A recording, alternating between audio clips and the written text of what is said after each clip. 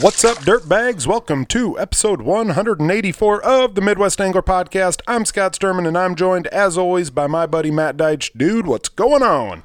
Just, August is winding down. August is winding down, and you're getting ready to head back to work. You are officially off the unemployment line. That's right.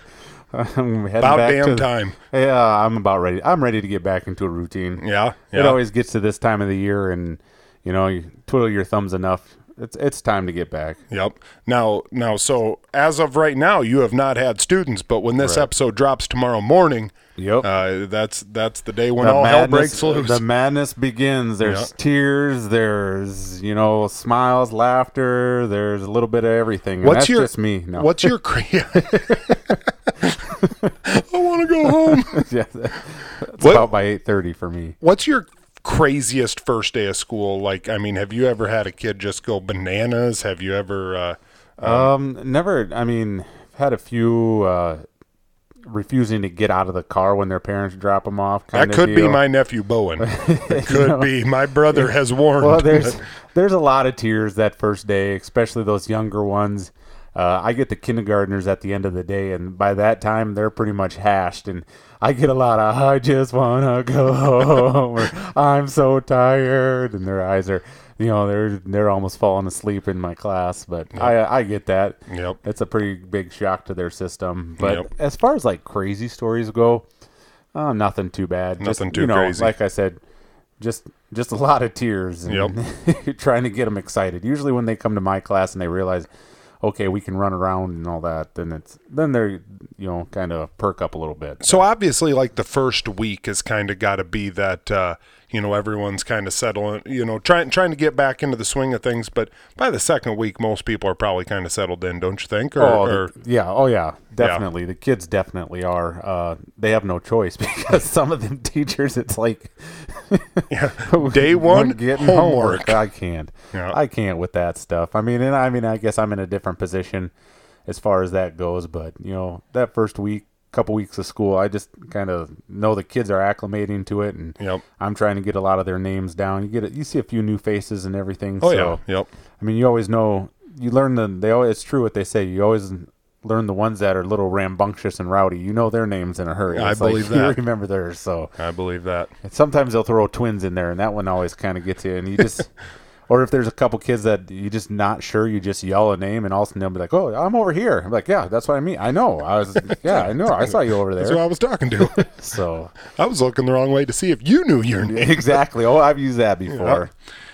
No. Well, good luck tomorrow. Hopefully it all goes smoothly. But every day you got to deal with Ramsey every day, so it's pretty similar to what I deal with. So it's worse. It's kind of like dealing with Josh Heitkamp over at Dakota Angler. It is. So this episode is brought to you by our good buddies over at Dakota Angler, Josh, Todd, Nick.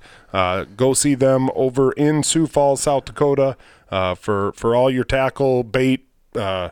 They got fishing rods. They got everything there at Dakota Angler. And we are officially closing in on the Ice Institute. Only it keeps getting closer. We're almost close to 2 months. Yeah, I know. Beginning of November is the Ice Institute, and a lot of the companies are starting to unveil their new products. And Stryker, I know, came out with a bunch of stuff. Clam just came out with a bunch of stuff, and I'm sure. I think Otter already came out with their stuff here a couple weeks ago, but everything you need is going to be at Dakota Angler. But if you want to wait for the best deals of all of the ice season, it doesn't matter where the heck you're from, go to the Ice Institute. Last year there was people that drove down to the Ice Institute from frickin' Minneapolis. Yeah. Just to buy one thing. Oh, yeah, because there's better deals there than what there is at the St. Paul show, I believe. Yeah, so definitely start, getting your list ready. Start checking, see what's out there, what you're going to want to get, and they're starting to put a lot of the vendors up who are going to be there. So I'm looking forward to it. I don't think this year is as bad as last year with the tackle shortages and the product shortages. I think that everything's kind of straightened out a little bit more this year, but I still think it's probably one of those deals. If you've got something in your sights and you're wanting to get something, probably get it when you see it. Yep, you don't want to be the one left out, sitting there watching your buddy sit there in a nice new shack when that could have been you. don't let it be you. Don't let it be you. But and if you can't, just relax. We don't need any arguments over there for anything. So just go and punch your buddy in the face and take his shack. Like, hey, that's a nice looking shack. Pow.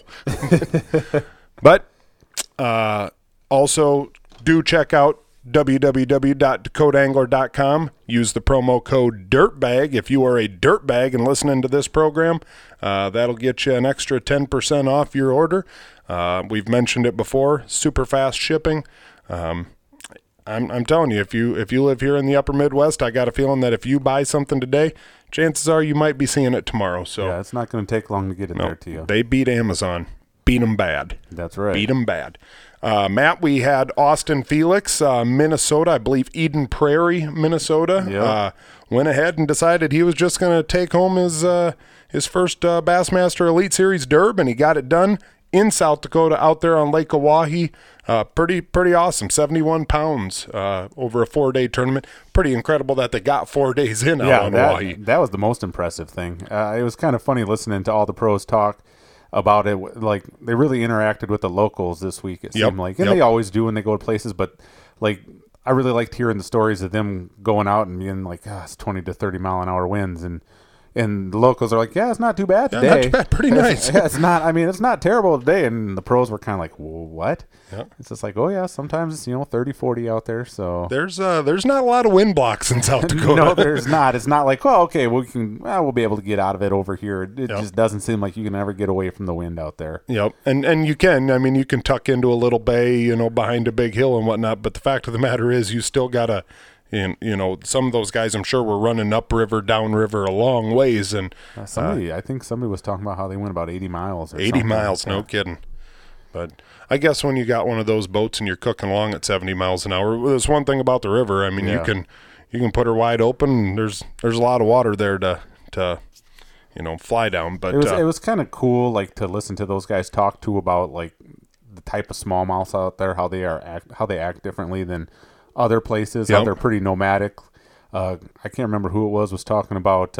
They saw like a school of 100 of them on their live scope come up and attack their topwater bait, and they caught one, and as soon as he got that one and got it to go back out there, they were gone already. Gone.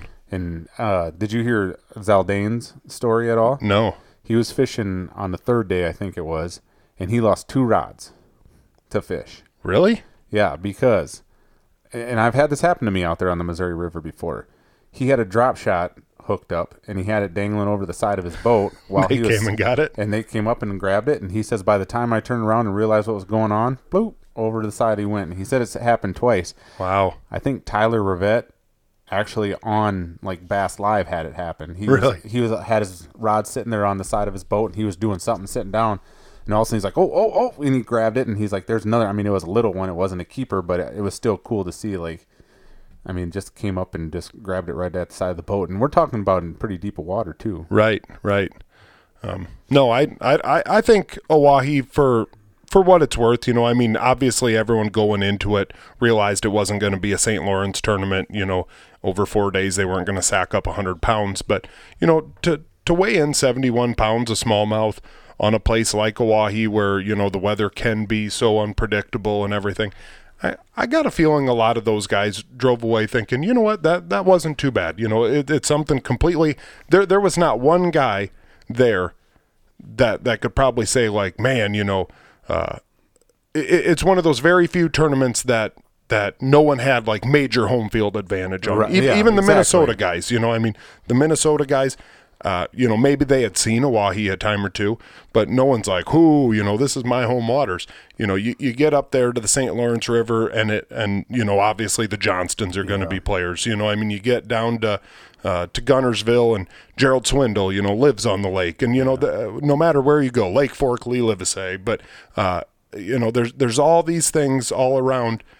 But no one was going to say, like, ooh, Oahe, that's my lake. Yeah. And so that kind of makes it cool. It was an even playing field for everybody. Yeah, and it definitely, and a lot of strategy came into play out there, too, because I think Jay Securit, on his second day, he only had like 6 or 8 pounds, something like that. Oh, really? And the reason that happened is because he went and caught these fish and then he thought it was going to blow really bad in the afternoon, so he left that spot to go fish other ones because he was worried he wasn't going to get back to the ramp if the wind came back up. Okay. So, that kind of came into play too and there was a few guys that were that way. So, yep. I don't know, it's always kind of fun. Austin Felix, he had like 23 pounds the second day. I mean, yeah, that's incredible. Just an awesome day. And yep.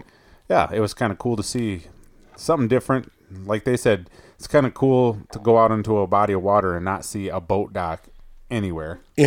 So, yep. I guess I'm going to bring it up. We're kind of on the subject here, and it got brought up to us.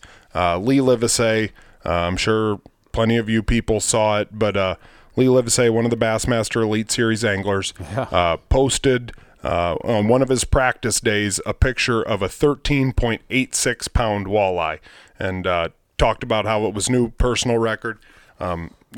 Absolute dandy fish, but the eyeballs were popping out of it, and it didn't do much for the fish. And then he went ahead and said that he caught it out of 74 foot of water. And I got to say, social media kind of blew up. It did. Kind of blew up. And I guess we'll talk about it here for a second. I'm kind of probably somewhere in the middle. Matt, I'm assuming you're somewhere in the middle too. What I'm going to assume happened is a lot of these guys were driving around graphing, on their practice days, and I got a feeling what Lee saw was a mark down at 74 feet and was like, what the heck is that? So he decided to drop on it. Set the hook, got it up, huge walleye. Holy smokes, whatever. Yeah. And I don't know if there's any truth to it because some people kind of went after him on Facebook. He said he ate it. I don't know if he ate it. I don't know if he put it on the wall. I don't know what he did with it. I hope he ate it or he put it on the wall. But, probably kind of a black eye for bass fishermen, probably kind of a black eye for Bassmaster. Nah, I don't know. Those things happen. That's a big fish, don't get me wrong, but you see a lot of, it's just that endless battle between bass fishermen and walleye fishermen. I mean, you see plenty of walleye guys, with a bass on the fillet table and stuff like that, and sometimes they're big, they're trophy class fish, just like that is. So this is my thing. I've got no issue with him if he ate it. I've got no issue with him if he put it on his wall. His license says that he can do that. But ethically, is it a smart thing to do to drop on a fish in 74 foot of water? That's the thing. I mean, it's like, what are you going to do? Like, even if it's a big bass, I mean, if it is a big bass, are you going to eat it? Well, right. Yeah, exactly. Or are you going to get it up and it's going to be dead and you're going to throw it off the back of your boat and pretend or hope no one saw you? Oh, I know. What if it was a catfish? No, I totally get what you're saying there. Just leave the mystery as what it is deep down in there. I mean, about the only fish that's going to survive that is probably a lake trout. So, right. Don't get me wrong, like, it'd be hard for me too. Like, 74 foot of water down there, like, what the heck is that? You got a big heavy drop shot tied on, like, piss on it. I'll drop straight down on it and see what happens. But I don't know. Ethically, I'm kind of questioning it because if it was a smallmouth and he would have gotten it up, what are you going to do with it? If it was a catfish and you get it up, what are you going to do with it? I think I know what he's going to do with it. What are you going to do in the tournament fishing that deep? I mean, that's just it. You got no business doing it. Most of those fish, I mean, if you do even find a school of bass out there, I mean, so you're going to kill all five. I mean, every fish that you bring in. Go in and take a penalty on every. And then you're going to have to hope that every fish you catch is a huge bass because you can't throw it back. Right. I mean. Right. So that's kind of, I think that's the biggest thing. Don't get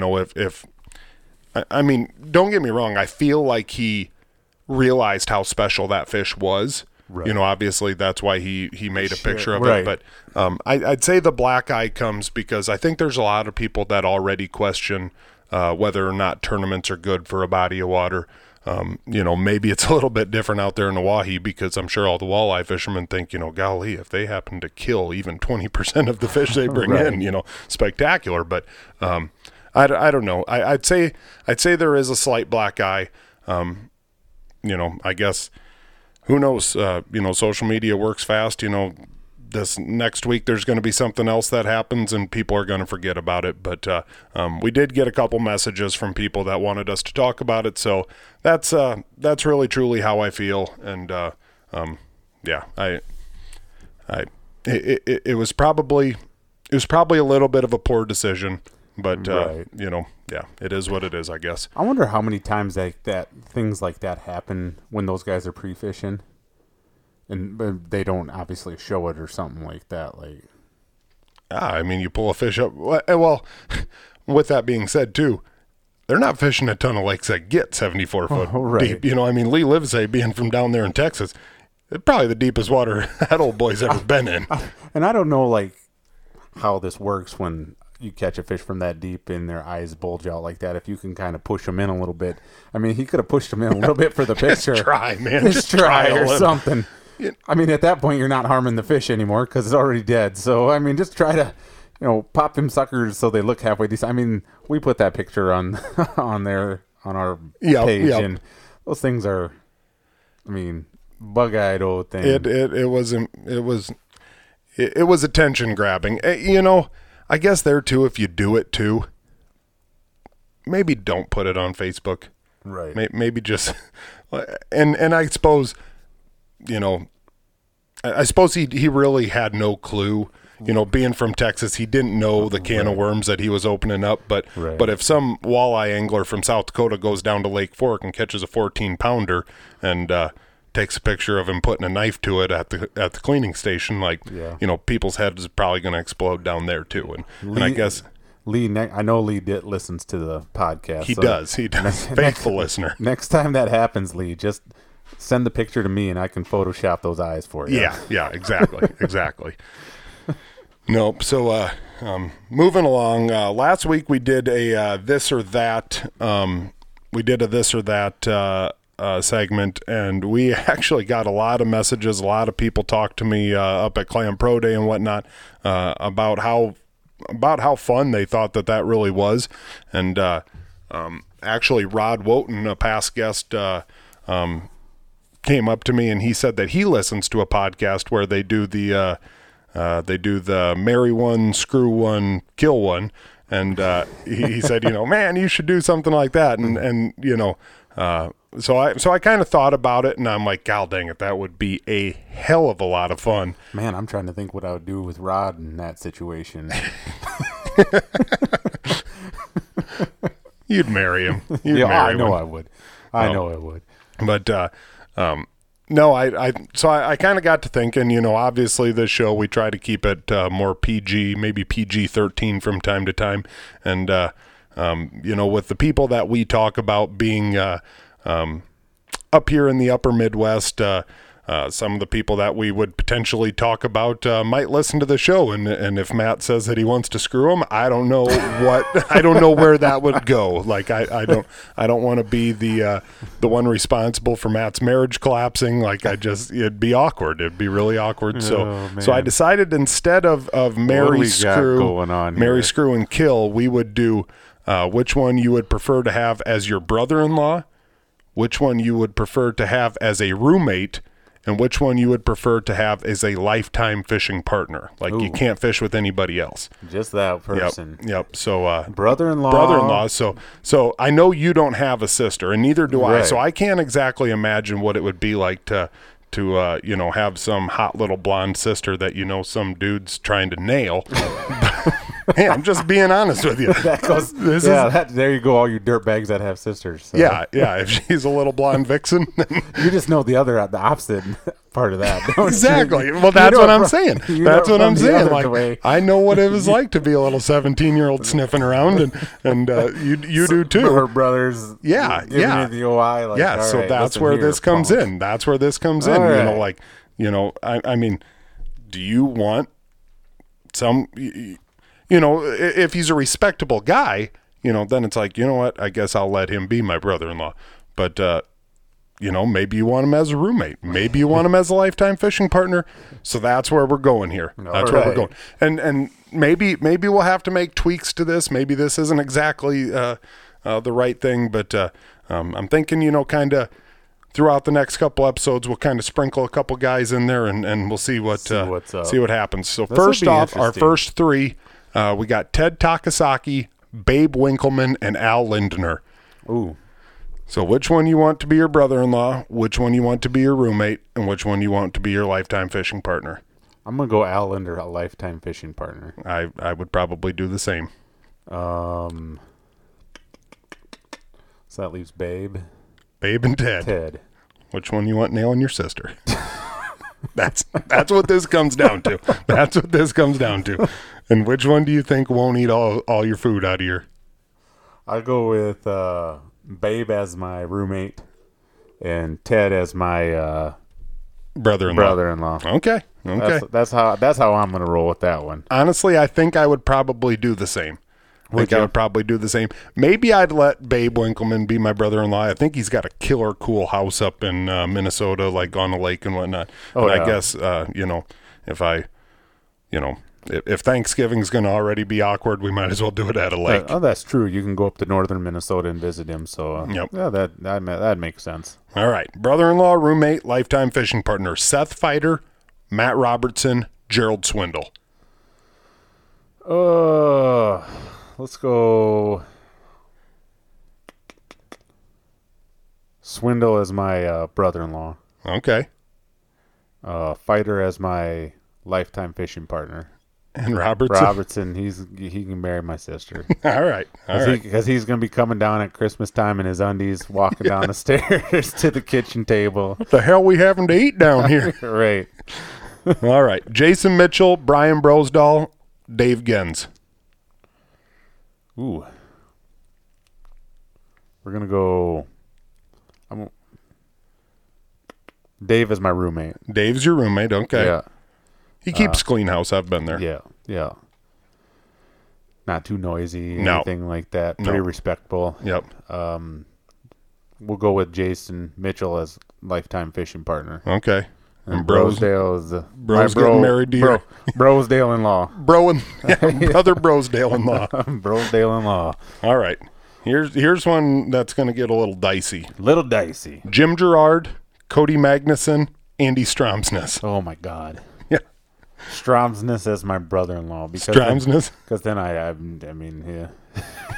We'll always question. Yeah. We'll always question if he's hiding something for that fact. Wow. Sorry, Andy. I didn't say it. Matt did. Lifetime fishing partner. I'm gonna go with Cody. Gonna go with Cody? Yeah. Cody's and you're shacking up Jim. just roommates, not shacking up in the same. He can teach me, how to build rods. Yep. So all right. Last but not least, Ramrod, my neighbor Jeremy K, or Stu the Noob. Oh man. Jeremy K is my brother-in-law. Yeah, I would have done the same thing. Yeah. Without even question. Jeremy K, looking over all those dudes, he'd be number one brother-in-law. Yeah. Because I mean, even after he's married to your sister and might bless you with a niece or nephew, he'd still apologize about. Hey, sorry about that. Sorry about that. You don't have to get Christmas gifts. They just get so expensive. If it makes you feel any better, I really didn't 100% enjoy it. So exactly.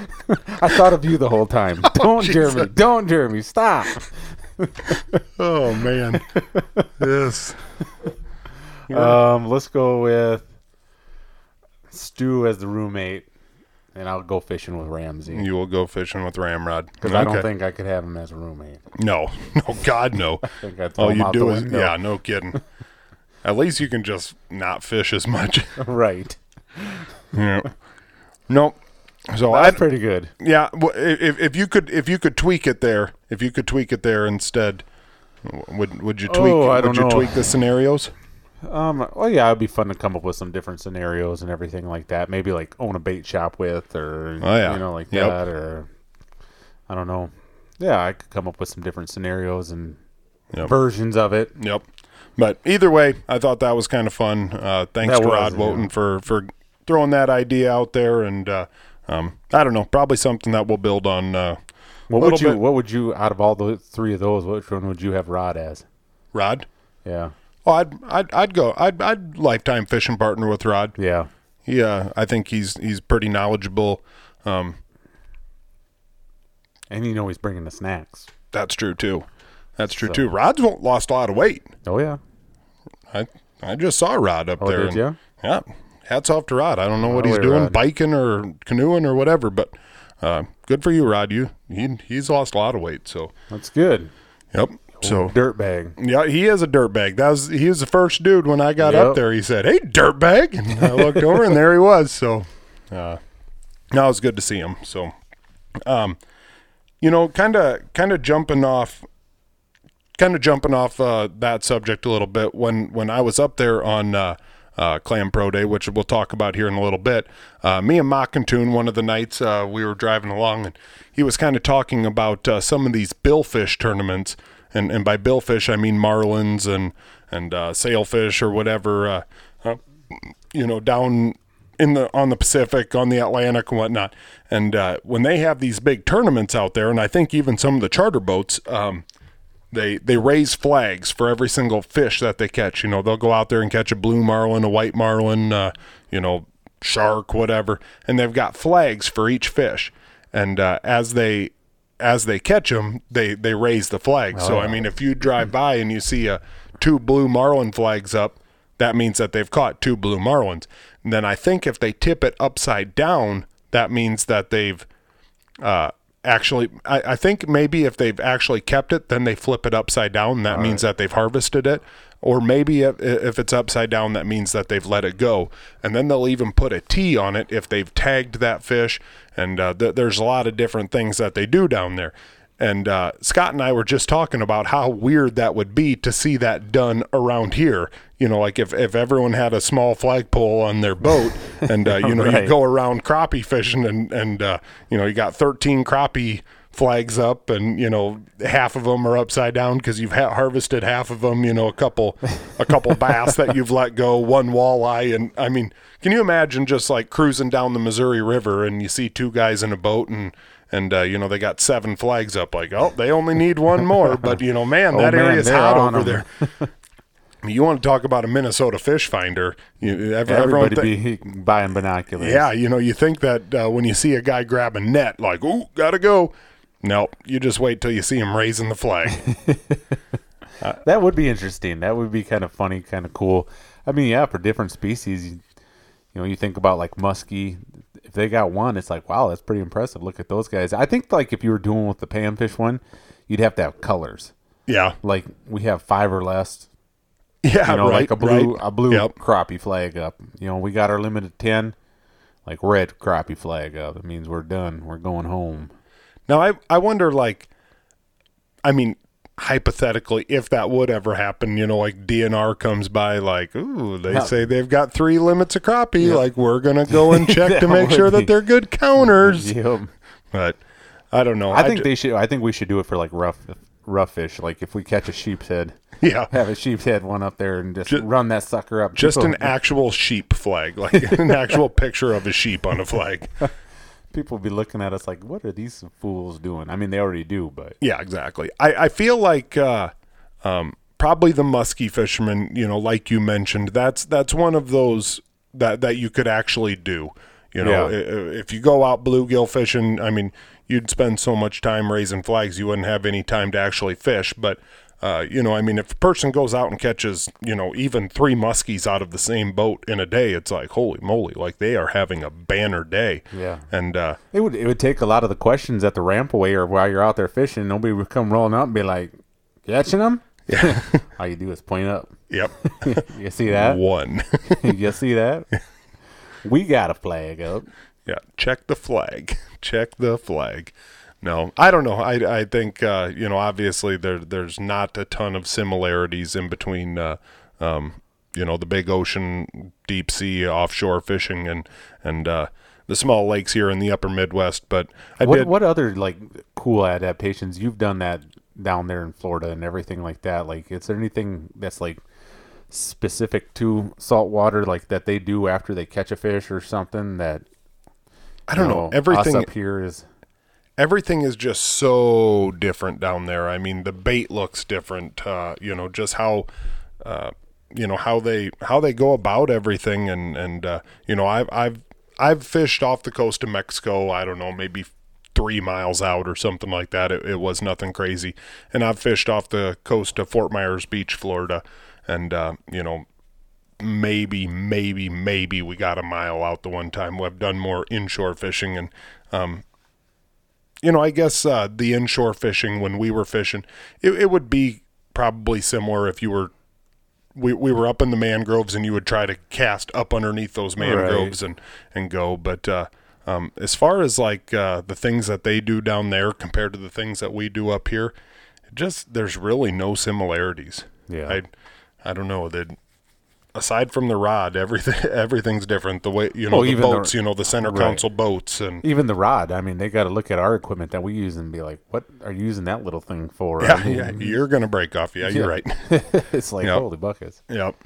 So I don't know. It's interesting, but it's a whole different world, and I don't know. It's not. It's almost like it's not even the same fishing, I mean, it just there's nothing similar to it. If you were going to designate colored flags to each fish, what color would each fish in your mind get? Up here? Yeah. Green would be walleye. Really? Not largemouth bass? I don't know. I guess now that you say it, I guess that would probably make more sense. Hey, it's your flag. You put your flag up. You fly your colors the way you want to fly them. Gold would be walleye. All right. Green would be largemouth. Yellow would be yellow perch. Brown would be smallmouth. Blue would be bluegill. Silver would be crappie. And I think that pretty much covers most of what we got up here.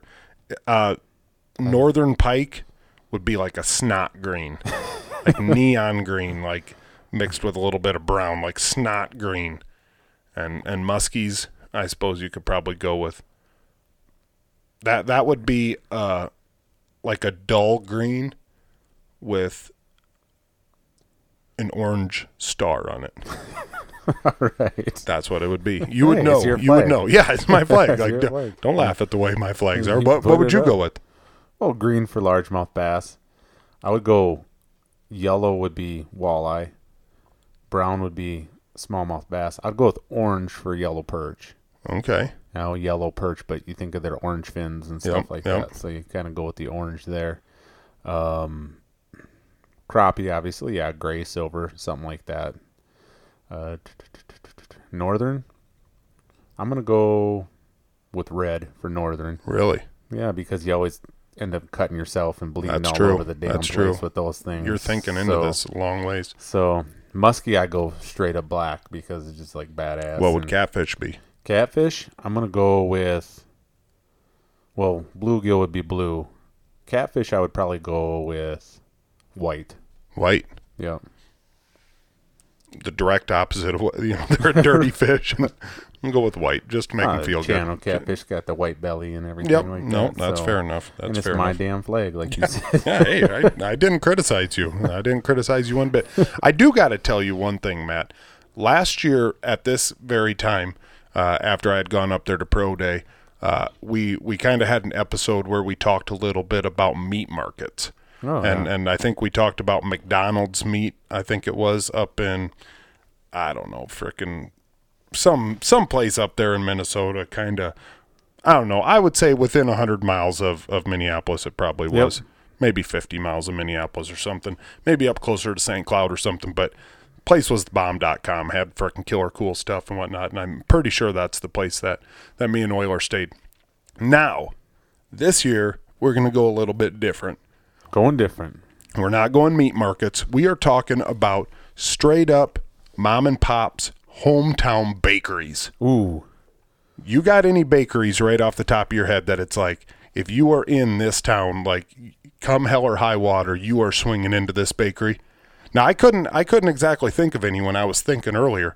And I got to say, I should have probably sent you a text message and said, hey, I want some of your top-notch bakeries. But when you're up there by Alexandria, is there any bakeries in any of those small towns or anything? Not necessarily like no small mom and pop stores. No. There's like Yeah, the grocery store up there, Eldon's, has some pretty good stuff in there. Well, I'll tell you, in New Prague, Minnesota, Lau's Czech Bakery. Oh yeah, I bet. If I lived, I would honestly, that place is so damn good. I would honestly consider driving up there on a Saturday morning, waking up super early, driving up there just to get donuts and turning and burning right on back. Like, they were that freaking good. That's awesome. The only thing that I'm going to hold against them is that they didn't have glazed twists. Ooh. And I do love glazed twisters. I love a good glazer. But this place, I mean, it was like straight out of a frickin' movie. And New Prague's a really cool city. I mean, it is a city. It is part of Minneapolis, despite what the residents tell you. Now, actually, like, you got to drive through about 4 cornfields in between there and Minneapolis, and then you're there. But like a really nice, vibrant downtown, like a lot of small town mom and pop shops and whatnot. A taxidermy studio right next to the bakery. Well, you can't go wrong there. And you walk into this bakery, and on the right side, cases stacked full of the best donuts you ever seen. Like big, luscious donuts. On the left-hand side, kind of like a little bar area with a bunch of tables there. All the old timers in there chumming it up, having donuts and coffee. That's what it's about. Shooting the breeze. There. I mean, they were talking about fishing. They were. You know it. They were. I mean, there was nothing else. I mean, I'm telling you right now, if grumpy old men lived in New Prague, that's where they were going to spend their money. Where they're hanging out. And they were going to call each other putzes and all sorts of stuff. But I mean, even Scott said, like, I bet you want to go over there and have one of those dudes on the show. And I'm like, oh my God, they've got the stories. You could just tell, like, they were in the big war.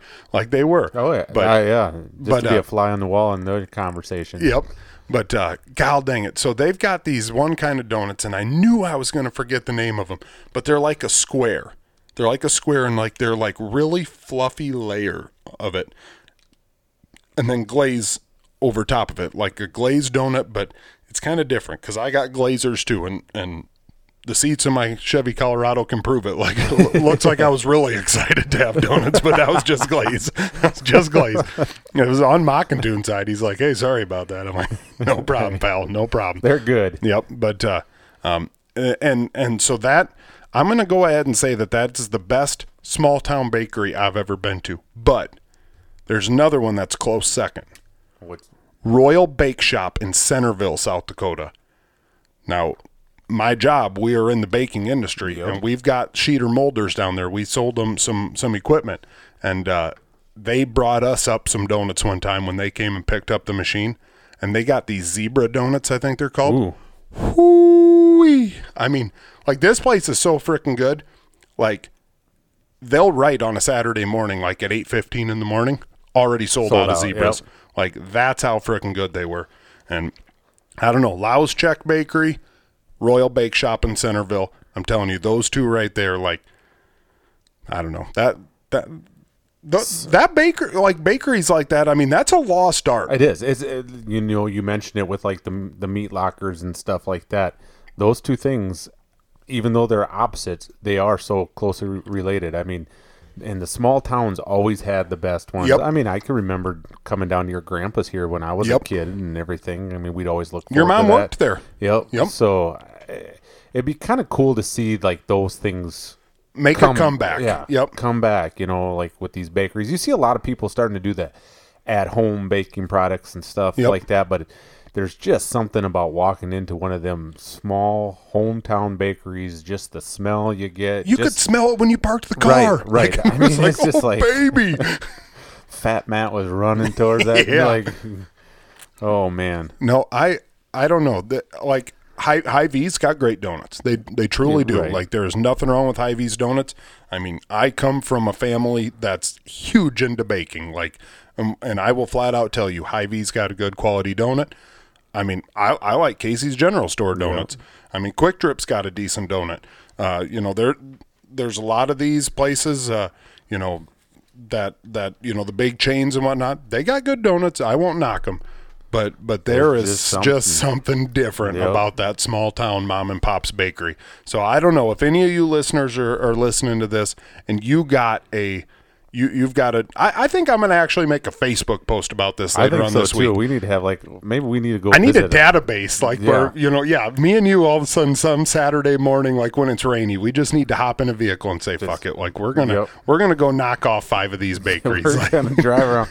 Well, the problem is a good bakery like that, like you said, is only open until usually like 10 in the morning. 10, 11 in the morning. So yep, that's the truth. Like I mean, my grandpa used to get there to start baking donuts and whatnot at like 2:33 a.m. Right. And bam, I mean, he'd be done.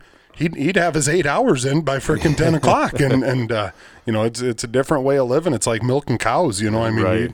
It's not for everybody, but I appreciate those people that do it because for those of you that have ever seen me, you can take a look at me and know, like, hey, that old boy right there, he likes some donuts. I only got 3 donuts on Friday morning, and I kind of controlled myself because Mockington said, is this a 2 donut morning? And I said, this is a 3 donut morning. When you go to a place like that, I don't care what kind of diet you're on, whatever, you're getting at least 2 or 3 of them. Well, if I didn't have to drive through that frickin' piss poor Minneapolis traffic, I mean, I honestly think if I'd have had a dozen, I'd have housed a dozen.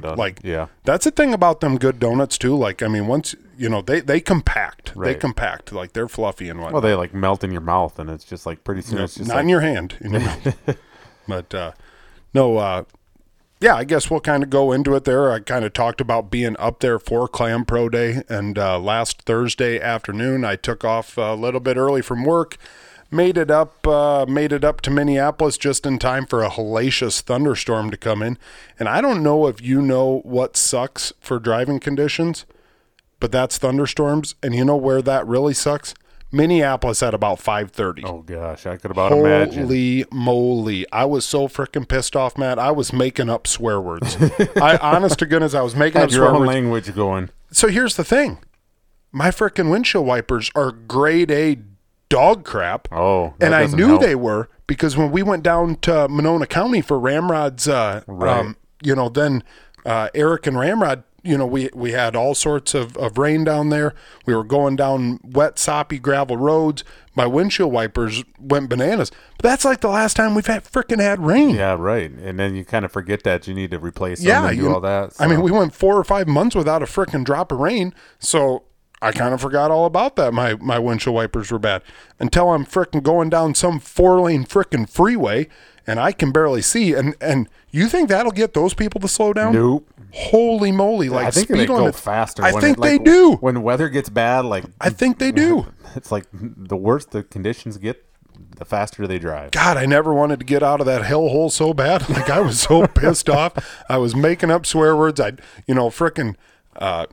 got my phone doing GPS, and there's 3 exits, and they're all like 50 feet away from each other, and it's just like God knows that dumbass Scott's going to take the exit that like I get off, and it's like, ooh, yeah, this is probably not exactly where Scott should be, right? And I don't know. I was struggling. I didn't make any wrong turns, but I was struggling, and I was mad, and finally got there. But I mean, I think I underestimate how big Minneapolis truly is. Like, I think it's just in my mind, it's like, it's like 4 Sioux Falls is. Hell no, it ain't. It's like, I mean, massive. I literally felt like I drove through Minneapolis for an hour and a half at 70 miles an hour. I can believe that. And it just kept going and going and going and going. Like, once you start getting into the metro, like, it's like, hell, Clam's got to be here. Nope, it wasn't. But, finally got there.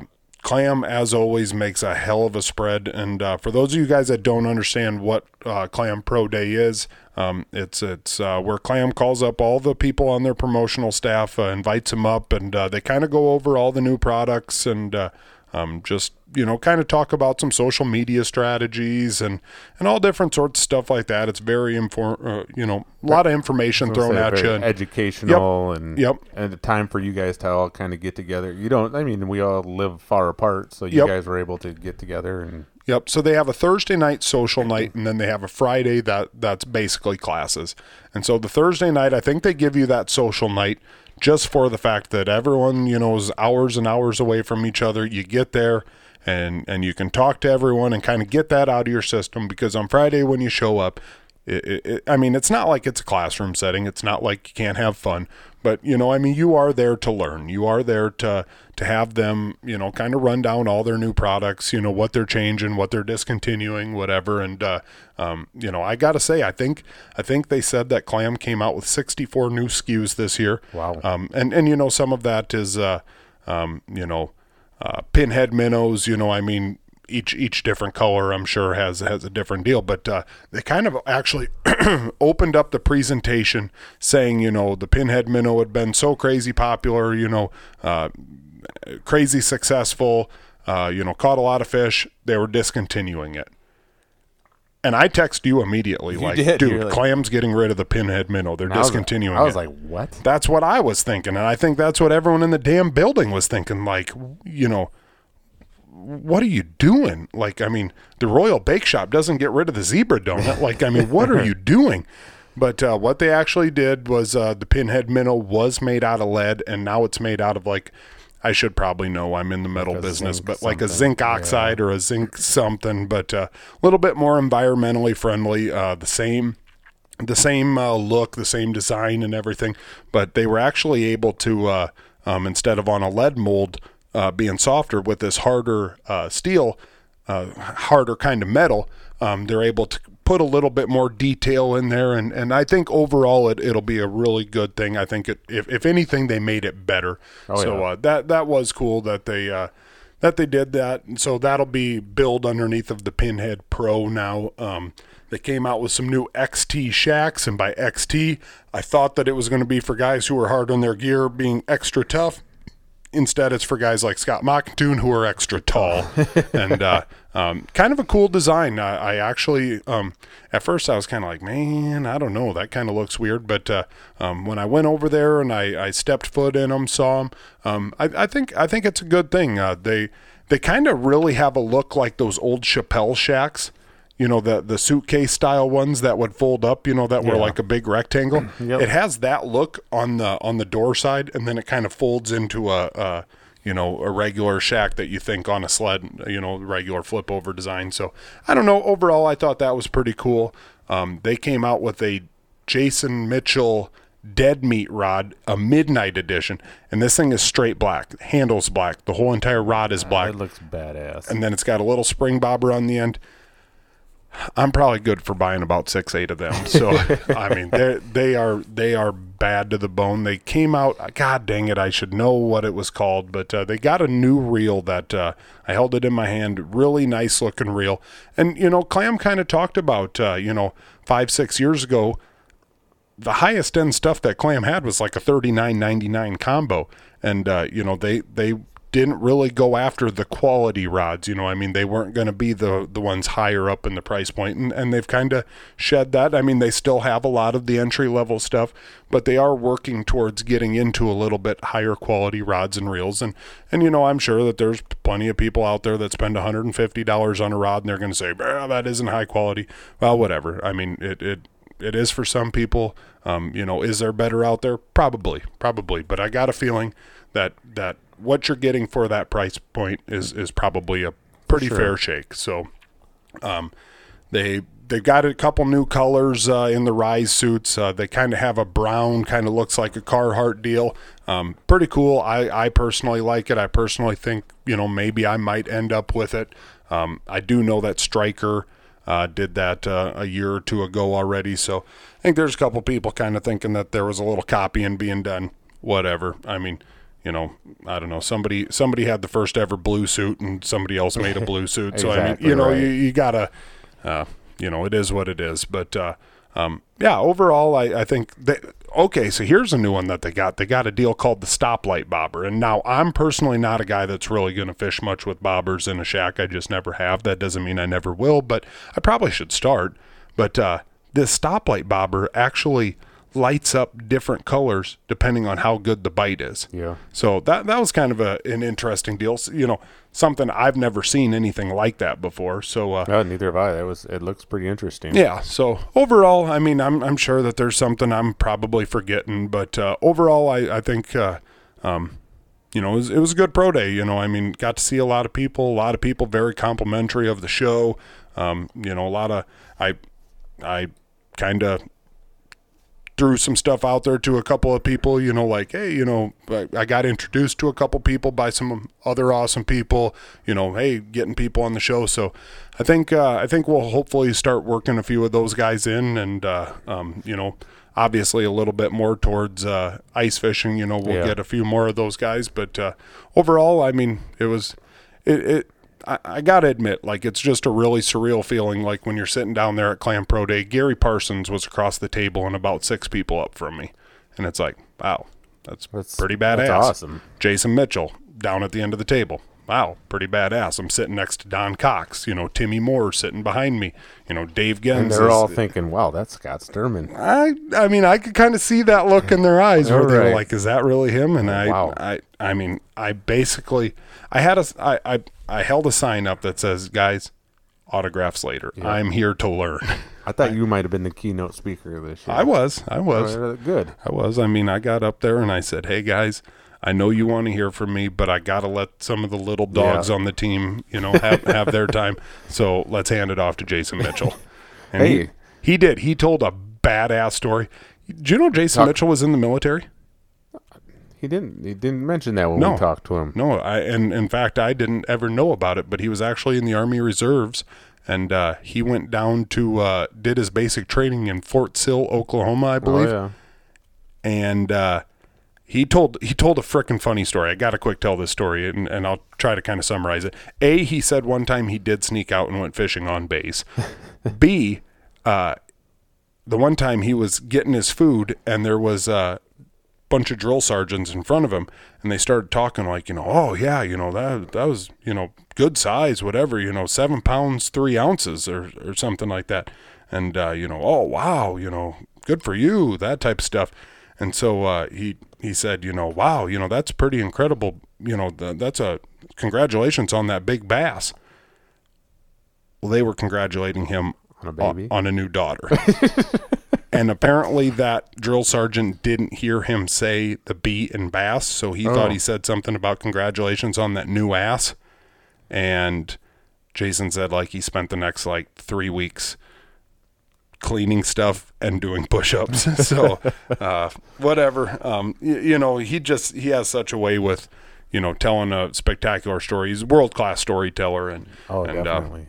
Whatever. Overall, it was just really freaking awesome, just being there and you got officially moved up to ice team.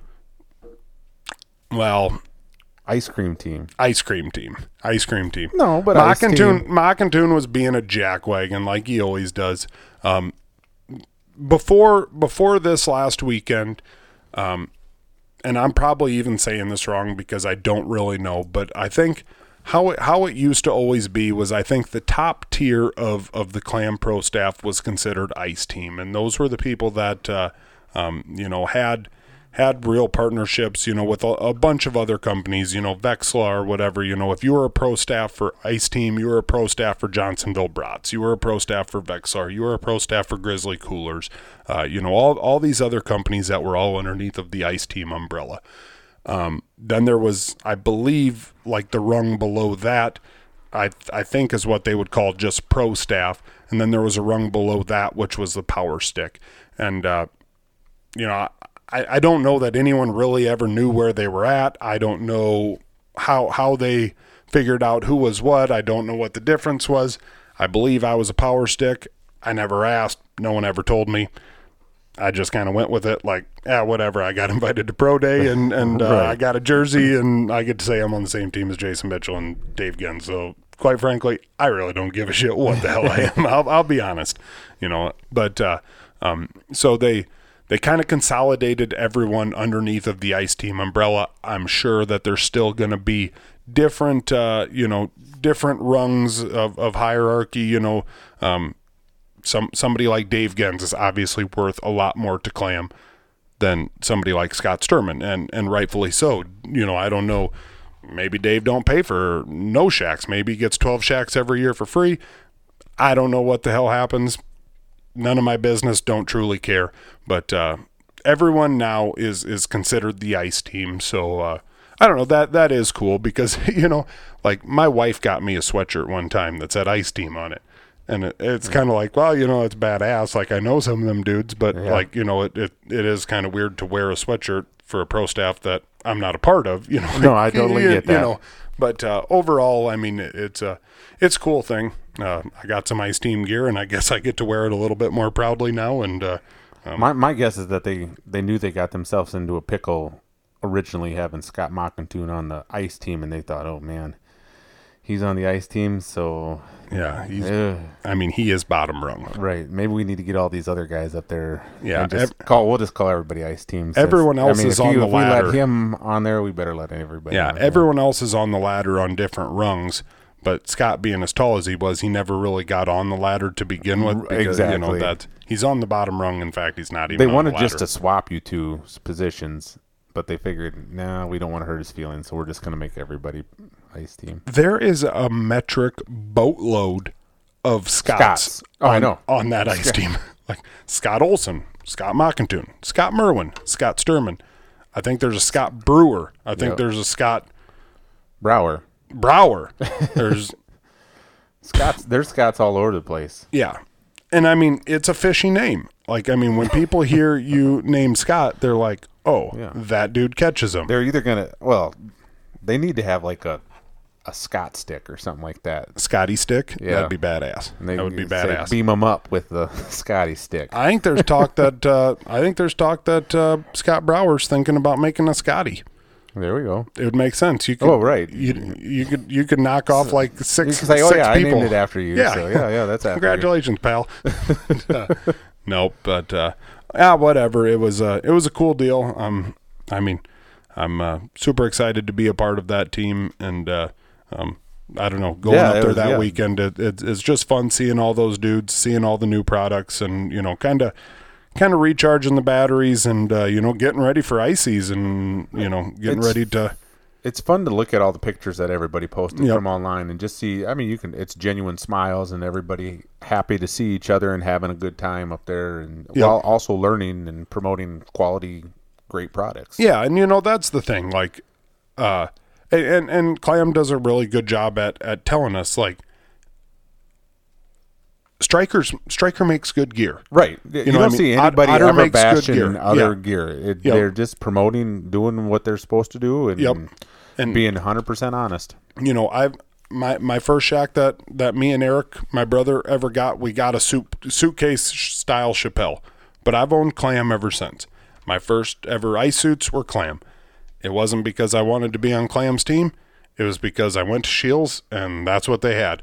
I bought a non-thermal Nanook, and I frickin' fished out of that. I've caught more damn fish in that frickin' non-thermal Nanook. I wish I had that bugger back, because that shack was the bomb.com. Like, so light, so... God dang it, I loved that shack. But, my first ice suits, I loved them too. And I just always kept buying the same stuff because that's always what I had. And, I'm a Clam guy. Probably always will be. But, get what you can afford, get what you like. But I don't know. Everybody's making quality gear now, and definitely. You're not wrong for doing anything. If especially if you're on the used market, like, go frickin' check. Find whatever you can used. But I don't know. Like I said, I'm a Clam guy. I know I'm happy. I know that my buddies that have Clam stuff, they're happy. So, whatever. It is what it is. Probably not exactly what you're supposed to say if you're on the pro staff. Like, no, hell no, But no, like I said, is what it is. So, we're 59 minutes in. I suppose we can get to the Freedom Brew good news stories of the week. Freedom Brew, our buddies over in Larchwood, Iowa, got the best little coffee cabin that there is. If you're going through Larchwood, they're kind of by the baseball diamonds. I think you can go on Google and type in Freedom Brew, and I think it'll bring you there. But I'm overdue on some Freedom Brew.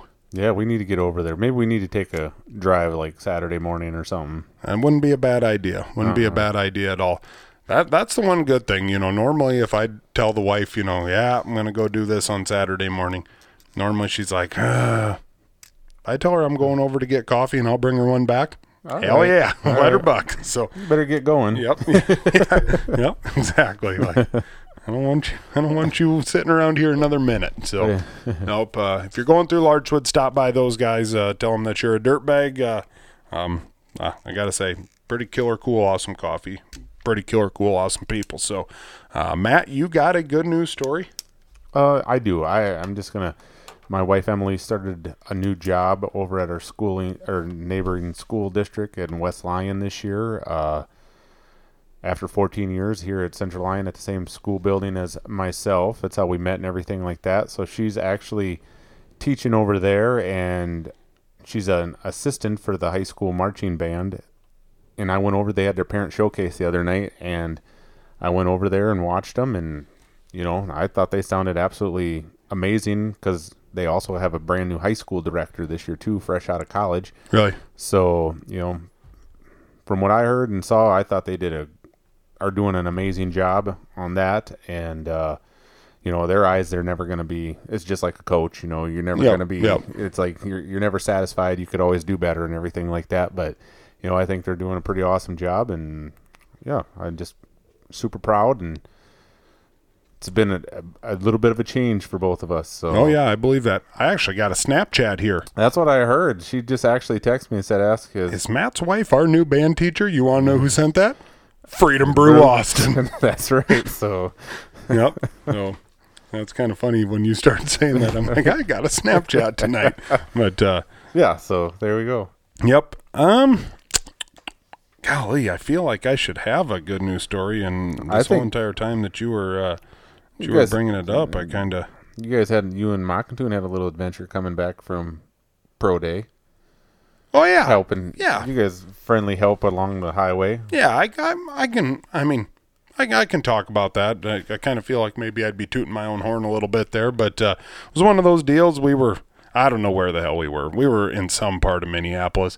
I know Mockington would tell me, like, nah, we were in Eden Prairie, or we were in Coon Rapids. Like, that's all Minneapolis. It's all Minneapolis. It's just different neighborhoods of Minneapolis. But we were someplace in Minneapolis, and we were going down one busy road, and we were getting onto another busy road, and there's a Suburban on the side of the road. And I said to Mockington, like, we're stopping. We've got to stop. And he's like, yeah, I think we should. So we pulled over. I get out and I look, Iowa plates. And I'm like, oh, hell yeah. So I see it's Emmett County. So as we're walking up, I said to the guy, I'm like, so you from Emmetsburg? And he kind of looks at me funny, like, you know, what? And he's like, no, I'm from Esterville. And I was like, oh, I see you got Emmett County plates. And he's like, oh, well, where are you from? And I said, oh, I'm from Rock Rapids, Iowa. I said, you know, far northwest corner, but I think I probably mentioned it last week, but I was down in Britt for Hobo Days, Britt, Iowa, down by Clear Lake here last weekend. So I said, yeah, I was actually down through that area last weekend. So we kind of started talking. I said, you know, what do you got going here? It didn't look like any of his tires were flat or whatever. And he said, well, I think my gas tank rusted off, like the bracket that held his gas tank up rusted off, and it fell onto his drive shaft. And I'm like, well, wow, we are officially over my head. Like I could probably help you, you know, get a new tire on. And that's probably the top end. Like if you ran out of gas, I can probably get you someplace to get some gas. Like I don't know nothing about frickin' rusted off gas tanks or whatever. And he said, no. He said, I actually got another Suburban that this happened to. And, yeah, I just got to get underneath there with a jack and lift the gas tank up, and I ratchet strap it in. And he said on his other Suburban, he'd been running like that for 4 years. Like, hell yeah, brother. So right. I'm like, well, I'm sure I got a jack in my pickup somewhere. So I went back and kind of flipped around the seats, and hell yeah, there it is. So brought him over a jack. He jacked that thing up. He was underneath there, no problem. Like I said, he knew what the hell he was doing. He had a ratchet strap, and ratchet strapped that thing up, dropped the jack. I gave him my pocket knife. He cut the excess of the ratchet strap, and he says, yeah, I think we're good. So we shook his hand. He was up there for a 21 Pilots commercial, 21 Pilots concert, and that's that one song that's like something too stressed out. You know what I'm talking? I know who they are. Yeah, but I felt like I had heard them before or heard of them, and I was like, oh hell, I'm not exactly sure on 21 Pilots, but whatever. Good dude. I don't know if he was with his wife or his girlfriend or whatever, but Yeah, we got him going again. And then after we stopped, he had said that he was there for like a long time, and like he was trying to lift up that gas tank and couldn't get it nowhere, and no one ever stopped. Hell, once we stopped, then a couple other people stopped, and I suppose, once you get two people there, it's like, two people aren't going to mug me. Right. It's safe to pull over.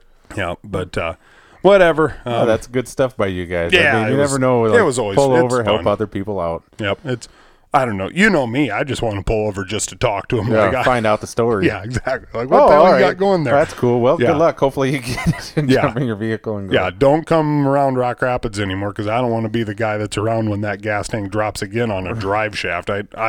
He said it was making a grinding noise. But like, what do you suppose his mental state of mind is when he sees a guy pulling up at a Chevy Colorado with umpteen thousand sleds stacked in the back of it? Like, 20 clams, a whole entire pallet. Is he thinking, no, please don't stop, please don't stop, please. No.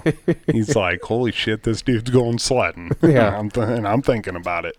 So if you got a need for a Clam Yukon sled, get a hold of me. I got a whole pallet load to get rid of. So nope, but. We'll call an end to episode 184 there. I think this coming week we'll be back with some guests getting into football season. This coming week, high school football starts. I think there's some college football that starts. I'm going to have to actually get my Hulu account going again. I kind of quit that after March Madness and whatever, summer we're outside. But football coming around again. I need to start watching me some football, so I'm ready. You bet. So thank you guys for listening to episode 184. We'll see you next week on 185. Later.